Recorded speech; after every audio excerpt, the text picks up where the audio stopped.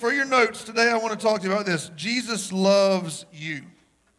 Jesus loves you. And you know, this morning when I woke up, I was very convicted that I did not make it personal and say, Jesus loves me. So if you want to write the word me on your handout, you can totally do that. Now, I think all of us in here, regardless of our background, I think we all can kind of believe that God loves us whenever we think we're doing everything right. And we know God loves us whenever we're making good choices. And we know God loves us when we come to church and giving the offering and we're treating people well, which, just as a side note, we're never, ever doing everything right, just so you know. But anyway, we think God loves us then. It's hard for us to believe that God loves us just the same, exactly the same when we're living in sin. Or God loves us just the same when we're completely giving in to temptation. God loves us just the same when we have turned our back on Him, spitting in His face, we don't believe. It's hard for us to wrap our minds around Him loving us, whether we're doing things right or we're doing things wrong. Now, I told you it's going to be easy sermon. You know, a little cake sermon will be okay. But I do need just 2 minutes of some deep theological stuff real quick. You think, well, if God loves us, why did He create hell? If He loves us so much. Listen, He didn't create hell for you. In fact, John 14 says He created heaven for you. Matthew 25:41 says hell was created for the devil and his angels. Well, if God loves us, then why does He send people to hell? God has never sent one human being to hell, ever. We send ourselves there. In fact, after you die, God doesn't decide heaven or hell. You get to decide heaven or hell while you're on earth. He doesn't decide that. You get to decide that. Well, if He loves us, why does He even give us a choice? Why not just make us go to heaven? Because that means you would be a computer and you'd never be able to love. The only way you can experience love is to have a free will where you can choose not to love. You'll never know love unless you can choose to hate. That's why love is so beautiful, because it's a choice. If we were a computer and we just programmed to go to heaven, heaven wouldn't even be great for you because you're a computer. You can't experience love. You can't experience making choices. The free will allows us to do that. John 3:16 says, God loved you so much that He sent His only begotten Son, that whosoever believes in Him will not perish but have everlasting life. I want you to know that Christianity is the most inclusive group on planet Earth. Now, I don't know if you know this or not. I think all of you know this, but to go to a bar and drink in a nightclub, you got to be 21 years old. They're not inclusive. They don't allow everybody there. Well, we're okay with that. To teach in a school, you have to have a degree. They're not inclusive. They don't let anybody teach. You have to have a degree. We're okay with that. To go to college, you have to have money to pay for it, or a scholarship. You can't just walk in and take. They're not inclusive. But do you know you can't get more inclusive than the word whosoever? Anybody who wants to believe and go to heaven can do so. Homosexuals, yep, they can believe whosoever. They're in the whosoever. Nazis, they're in the whosoever. Northerners,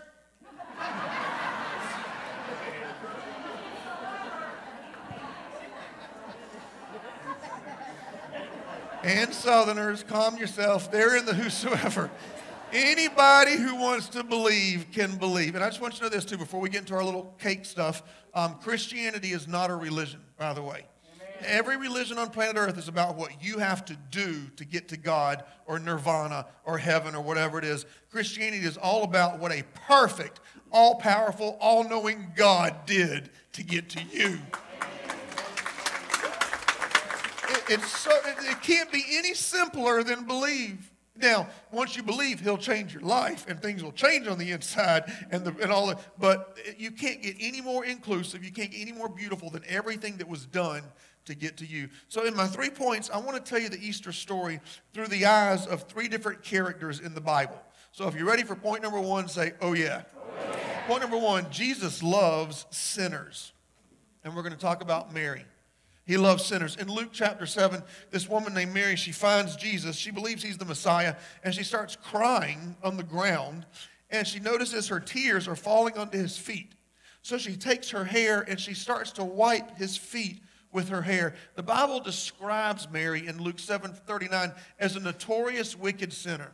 Now, the Bible does not exaggerate up or down, and so she wasn't just a sinner like us. She wasn't just a wicked sinner like some of us. She was a notorious wicked sinner. The only other time I've ever heard the word notorious is referring to B.I.G. Other than that, I've never... I knew the 11 o'clock would have more people that got that. Anyway, in Wu-Tang. And so she was a notorious wicked sinner. She was a prostitute, not just a regular prostitute, but she let people do horrible things with her body, like the most horrible you could ever imagine. When this is taking place and she's washing the feet of Jesus, the religious people, everybody say religious. The religious people started complaining. It blows my mind that religious people are the biggest complainers. And the religious people are the ones that complain about sinners and about things that involve Jesus. We've had atheists that have come to this church, and they give us great reviews on Google. Do you know who gives bad reviews about churches on Google? Christians! Do you see the irony in the people who complain for the whole world to see about churches? Churches are the Christians. I had a Buddhist friend. I have a Buddhist friend. He's gay. He's married to a man. He came to church here one Sunday. I've been trying to get him to come to church. The one Sunday he happens to show up is the Sunday I'm preaching on marriage. He sits through the whole entire sermon, loves it. He leaves. He says, "Oh, I had a good time. Thank you." I see him twice a week. We're still friends, And yet I've preached my heart out to Christians, and the Christians will find one little thing they don't like and tell 12 people about it and complain for weeks. Blows my mind. Because a lot of times it's the religious people that like to get in other people's business. I have tattoos on my hand of scriptures, and I'm probably going to get another one this week of 1 Thessalonians 4:11. It says, "Mind your own business." What a great scripture for religious people, right? I need a word from the Lord. 1 Thessalonians 4:11, mind your own business. That came straight from God, straight from God. So they're complaining, if Jesus knew what this woman did, he wouldn't let her touch him. Let me say it this way. If he knew about her sin, he wouldn't let her sing on stage. If he knew about her sin, he wouldn't let her teach Sunday school. If he knew about her sin, he wouldn't let her be used in this great way. And so Jesus responded to everybody in the room with a question in verse 41. He said, 2 people owe this money lender some money. One owes 500 denarii, one owes 50. The lender forgives both debts. Who's going to love more? Who's going to be more excited? Who's going to be more grateful for what was forgiven? And everybody said, well, the one with the most money forgiven, duh. Jesus likes to do the bait and switch, He looks at him in verse 47. He said, you're right. Though her sins be many, they're now forgiven. In other words, the more sin, the more love. The more sin, the more of a position you're in to receive more love.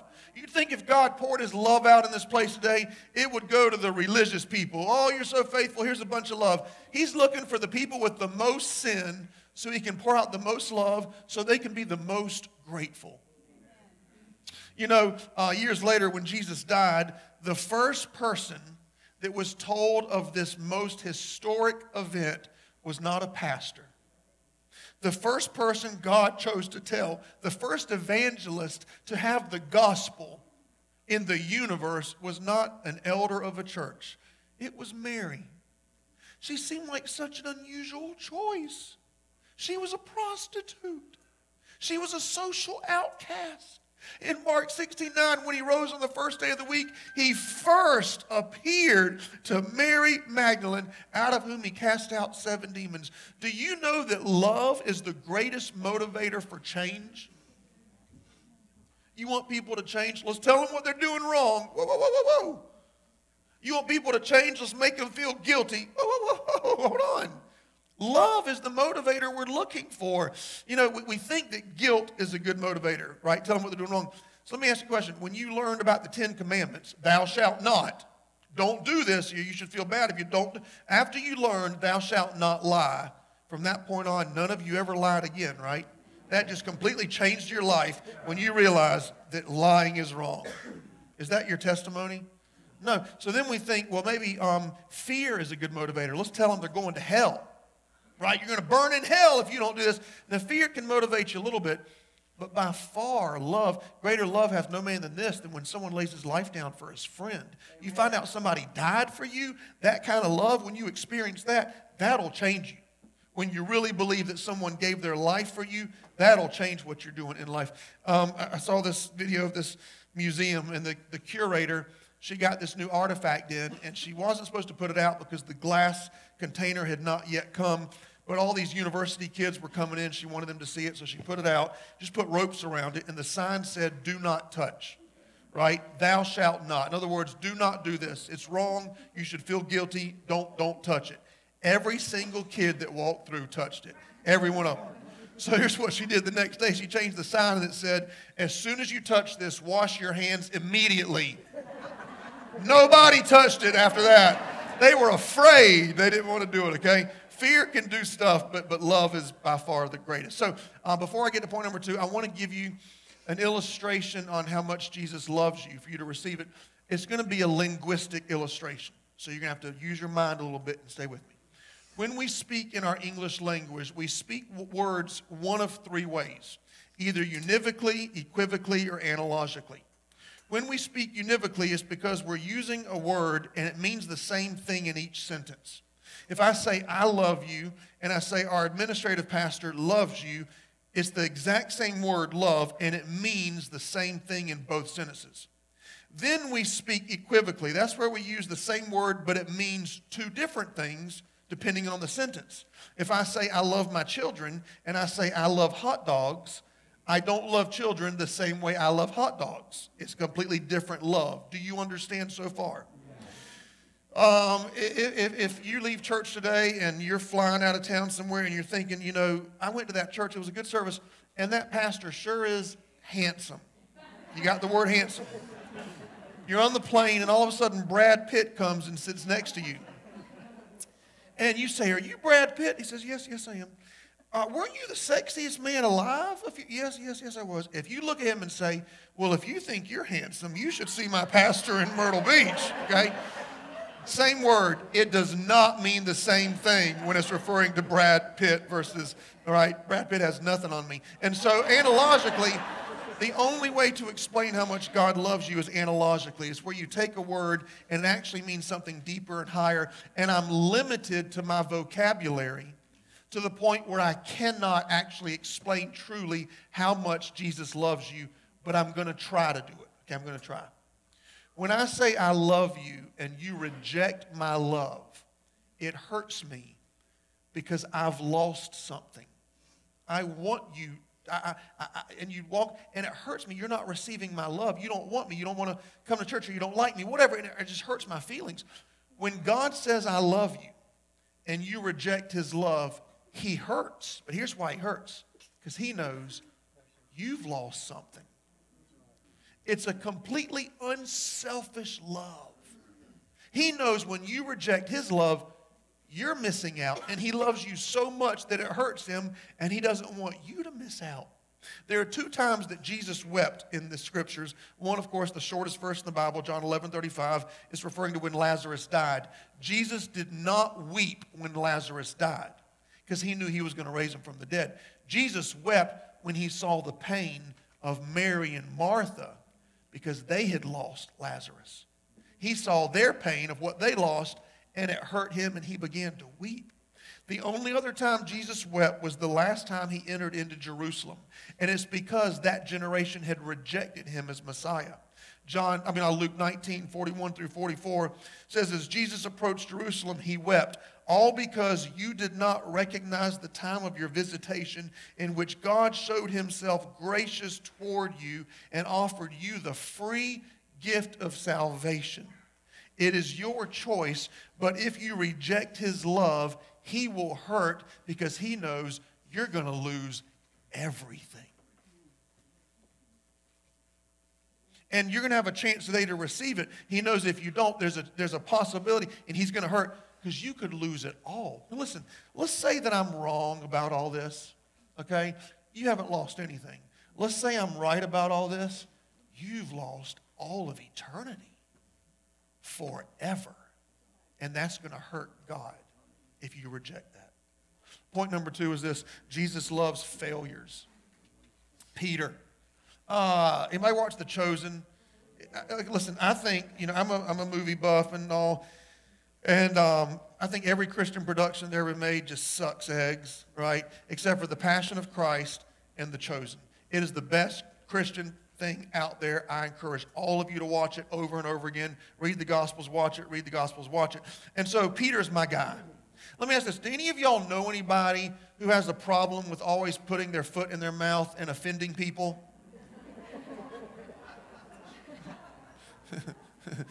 You know anybody that tries their best to just say the right thing and somehow they always end up saying the wrong thing?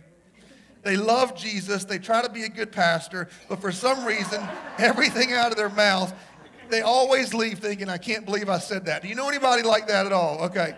So I relate very well to Peter, right? I love Jesus, but man, do I just keep failing in the area of my mouth and other areas as well. So I want to, before I get to my main story on Peter, I wanted to just kind of, if you don't know the Gospels or you don't know Peter, I wanted you to kind of see what type of problems he has in life, okay? So stay with me as I read a bunch of stories. Jesus is walking on the water to his disciples. In Matthew 14:27, Jesus said, "It is I." Peter said, "If it's you." Well, I just said it's I, Peter. I just said it's I. Well, if it's you, okay, we'll stay. Okay, stay with Matthew 15:15. Peter said, "Explain this to us, Jesus." Jesus said, "Are you still so dull? Peter, I've told you 100 times what this means. Do you still not get it?" Okay, Matthew 16:21. Jesus showed his disciples he must be killed and raised from the dead. Peter took him aside and rebuked the Son of God. You got to be pretty arrogant to open up your mouth and to pull God aside and say, "I need to talk to you about something you've been doing wrong." I can picture Peter, listen, because he's just like me. I can picture him saying, "Listen, I don't think you're doing anything wrong, but these other people, they're offended by what you've been doing. You really need to, pay attention to what you're doing to them." "This will never happen to you." Jesus said, "Get thee behind me, Satan." I'm sure Peter thought after that day, you know what? I'm not going to talk anymore. I'm zipping it up. I'm never going to fail in this area ever again. Jesus leads them to the Mount of Transfiguration in Matthew 17:1-5. His appearance changed dramatically. He turned into his heavenly body. The Bible doesn't exaggerate. Watch. His face shone with heavenly glory like the sun. His clothing became white as light. Moses, who had been dead for 1,400 years, shows up from heaven. Elijah, who's been dead for 800 years, is there. They're talking with Jesus about his exodus and ascending into heaven after he raises from the dead. And Peter thought, I should say something right now. What should I say in this moment? You know what? It's a good thing I'm here. Make sure it's written down in the Gospels and everybody knows I was here for this event.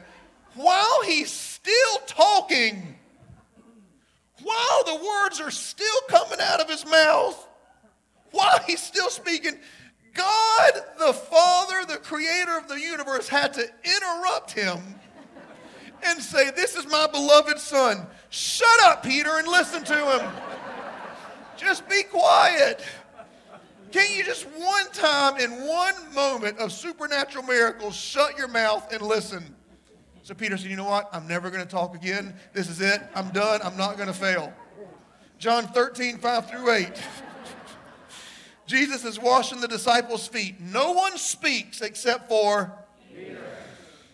"You will never wash my feet, Jesus. I've thought about this. I've got it down. I'm not going to let you do it. It's never going to happen." Jesus said, "Unless I wash you, you have no part with me." Peter said, "Wash my feet, my hands, my head, my nose, my ears. Just do it all right now."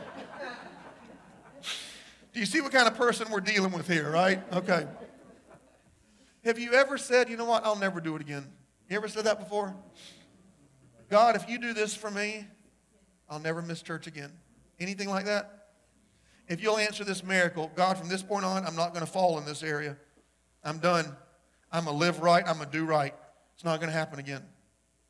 Matthew 26:31, Jesus said, "All of you will fall away tonight." Now, first, this is God incarnate saying all. Everybody say the word all. All.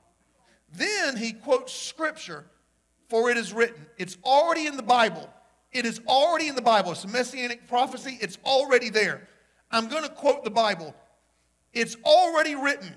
It's not going to change. It's already there. And the Jews, they knew this. Peter knows this scripture. "I will strike the shepherd and the sheep will be scattered." Verse 33, Peter replied, "If everyone in the whole world falls away, I will never fall away." Then the third time, Jesus said, "But the night before the rooster crows, you're going to deny me 3 times. And then Peter said again. Listen, God said it. The scripture said it. Jesus told him exactly how it was going to happen. And Peter said, even if I have to die, I will never deny you. They arrested Jesus. The first thing they did was they blindfolded him, and they started spitting on him and beating him. Blood's pouring down his face. His body's getting bruised. Peter's watching all of this take place from a distance. And this lady points at Peter in the crowd and says, You're one of his disciples. I've seen you with him. Peter says, No, I don't know him. I've never seen him before. A second time she says it. No, I know. I've seen you with him. I do not know the man. I've never been around him. At that point, they take the blindfold off of Jesus. Blood still pouring down his face. Now, we've all done things that are horrible. I don't think any of us have actually ever failed this bad, and I'm going to prove it to you in a second. But imagine, and we know God sees everything, but imagine the worst failure of your life, and Jesus looks directly at you while you're in the process of doing it. The lady says more emphatically than ever, I know you are one of his friends. Peter starts cussing and screaming. I blankety blank don't know him. I've never seen him. I'm not his friend. I have nothing to do with him. In Luke 22:61, it says, just then the Lord turned and looked straight at Peter. And he went out and cried and cried and cried. If there was ever a time Jesus Christ needed a friend, it was in that one moment. If there was ever a time he needed a human being to do the right thing in all of history, it was in that one moment. Somebody to say, I love you, I'm on your side, I need you. I'm your friend, I got your back. If there was ever a time, and Peter was given the chance, and he failed miserably. Peter watched them nail Jesus to the cross. He never got a chance to say, I'm sorry. Never got a chance to say, next time I'll be there for you. Can you imagine the guilt?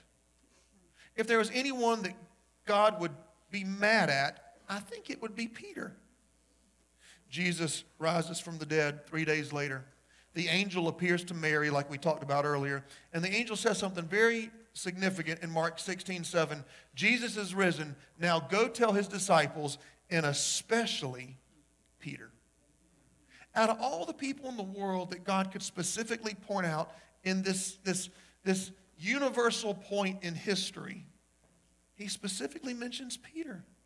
I can picture the disciples in a room somewhere, and they're kind of thinking, what are we going to do? They're sitting at a table, putting their heads together, strategizing. Peter's on the ground in the corner crying.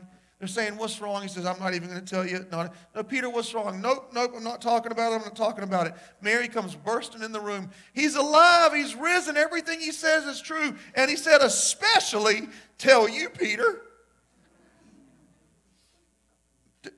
Tell me, he mentioned me? Yeah, the angel said he wanted you to know. Your name was mentioned. That was Jesus saying, Peter, I'm not mad at you. That's not the kind of God I am. I'm in love with you. Amen. There's always another chance. Always.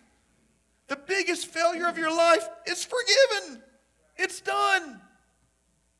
Do you know the story of Rachel Smith? She was Miss America several years ago. And when she won Miss America, she traveled around the world feeding orphans, especially in Africa. She loved what she did. Later in the year, she competed in the Miss Universe pageant. The Miss Universe pageant is live. The entire world is watching. And she walks out on the evening gown portion, and she loses her footing and falls flat on her butt in front of the whole world. The audience was not forgiving. They began to boo and hiss. If you see the video, they're booing so loud, you can't even hear the announcer on the microphone speaking. That's how loud they're booing. She was humiliated.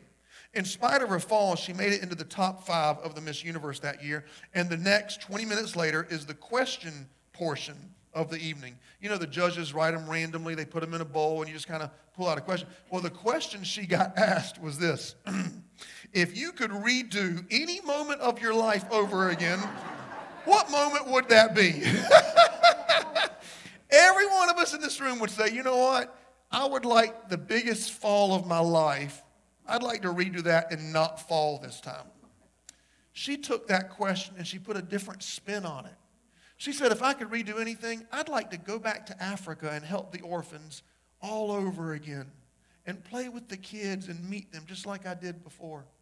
She chose to remember a time in life not where she was humiliated or shamed or embarrassed, but a time where she actually did the right thing. Because reliving the past, it'll keep you in the past. You'll always stay down if you're focused on your sin. You'll always get up if you're focused on the cross. So when people do wrong, don't keep them down there. You want them to stay focused on their sin, or do you want them to get back up and focus on Jesus? Because you can't do both. You can't do both. So Jesus rose from the dead, and when he met with Peter, in John 21:15, he asked Peter a question. He said, "Do you love me?"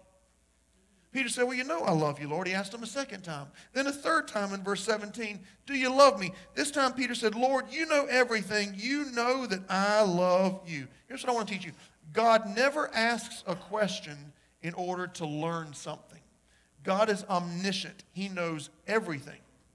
God asks us questions for us to learn something.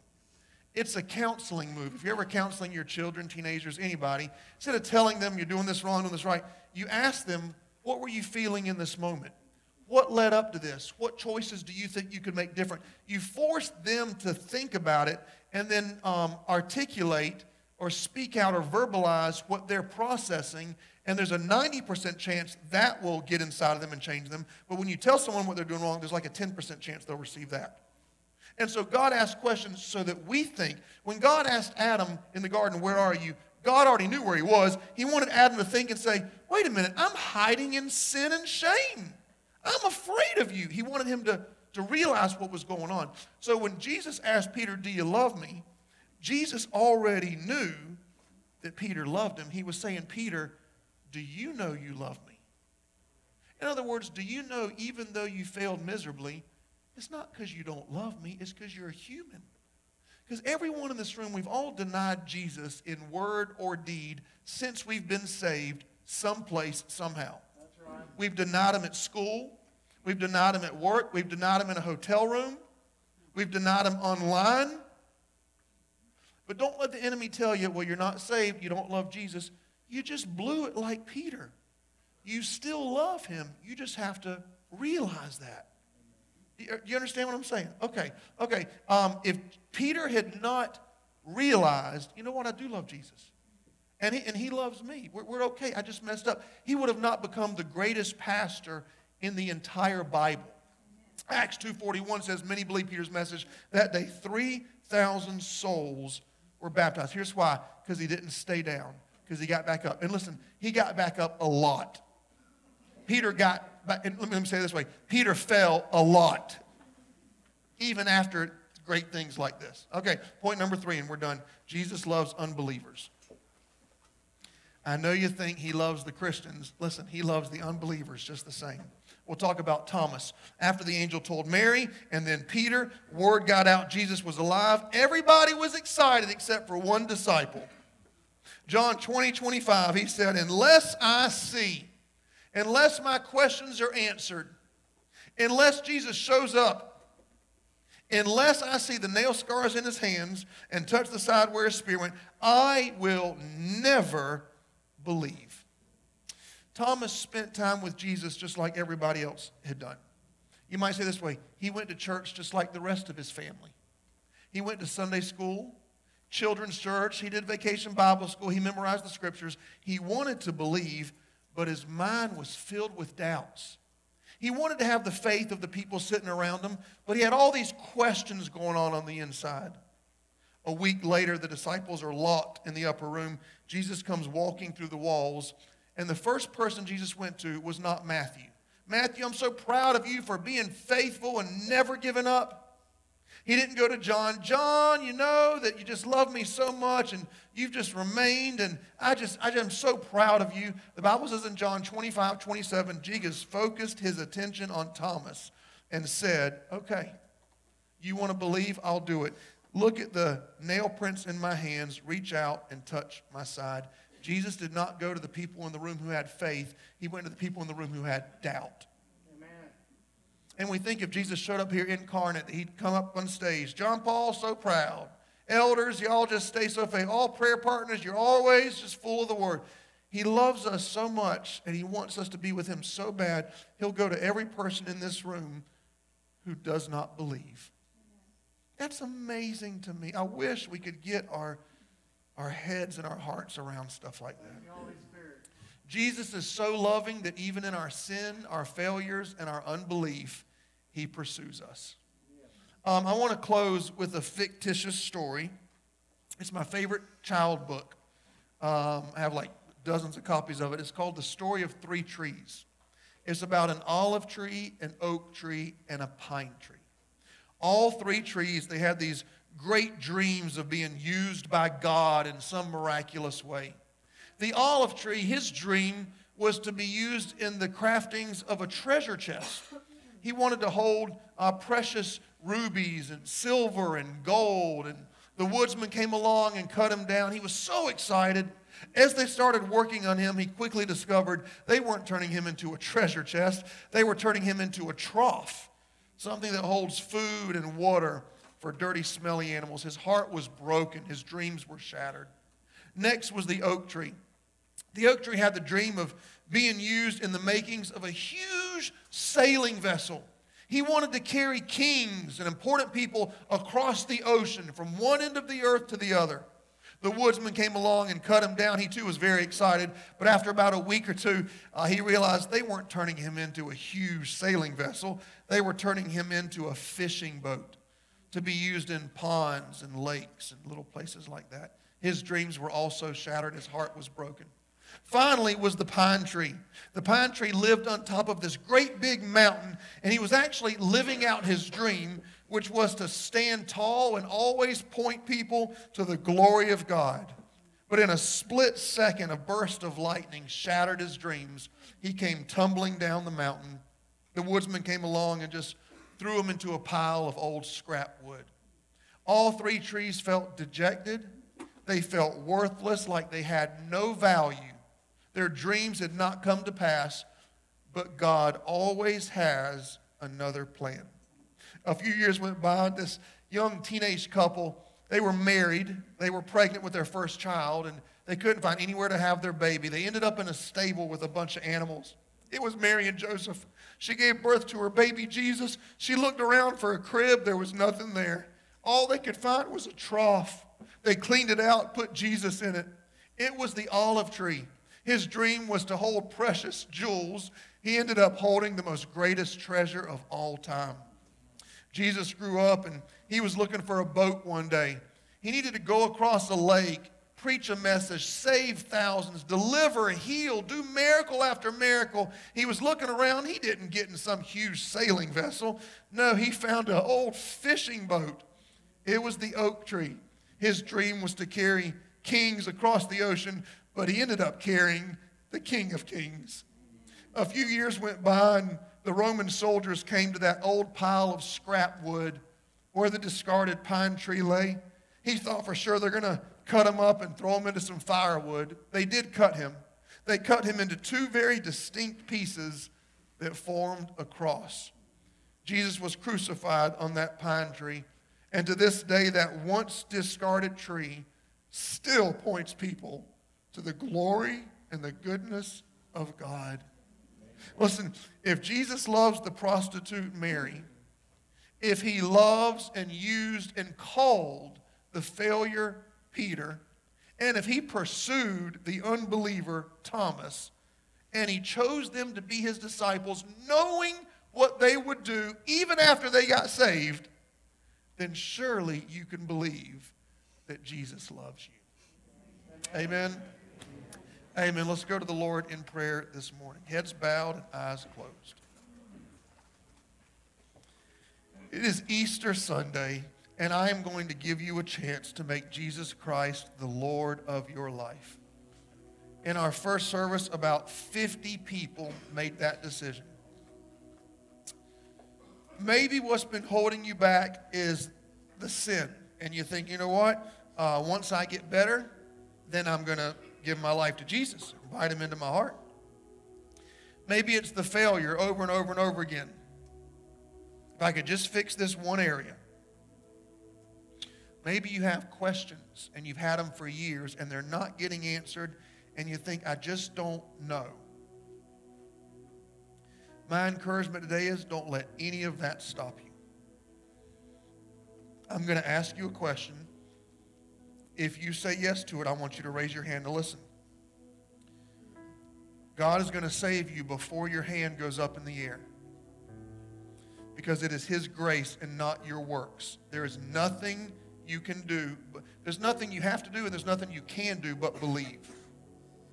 Then it's His responsibility to come inside and change you. It's your responsibility to have a relationship and spend time with Him. The reason I ask you to raise your hand is because that is a fruit of salvation. The Bible says, if you deny me for men, I'll deny you for my Father in heaven. If not, I won't. In other words, if you're saved, you don't mind raising your hand. So if you're here today, and on this Easter Sunday, 2023, you want Jesus Christ to be the Lord of your life, can you lift your hand so I can pray for you right now? And every hand that's up, all 50, 60 hands, 70 hands that's up, you were already saved before your hand went in the air. Lord, thank you for what you've already done. Thank you for what you're going to continue to do. Remind us when we leave here, the reason we're giving our life to you is because we're not perfect. The reason we're going to stay in a relationship with you is because we're not perfect. The raising of our hands does not perfect our flesh, it perfects our spirit.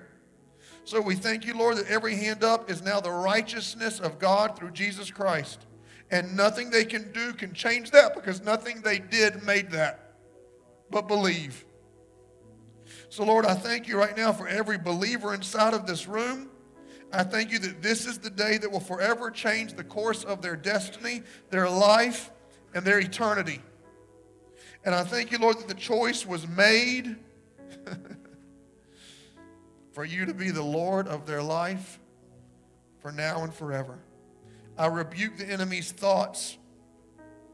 I rebuke the enemy's thoughts of this is just emotions. I rebuke the enemy's thoughts of, well, after you make a mistake, you're not saved.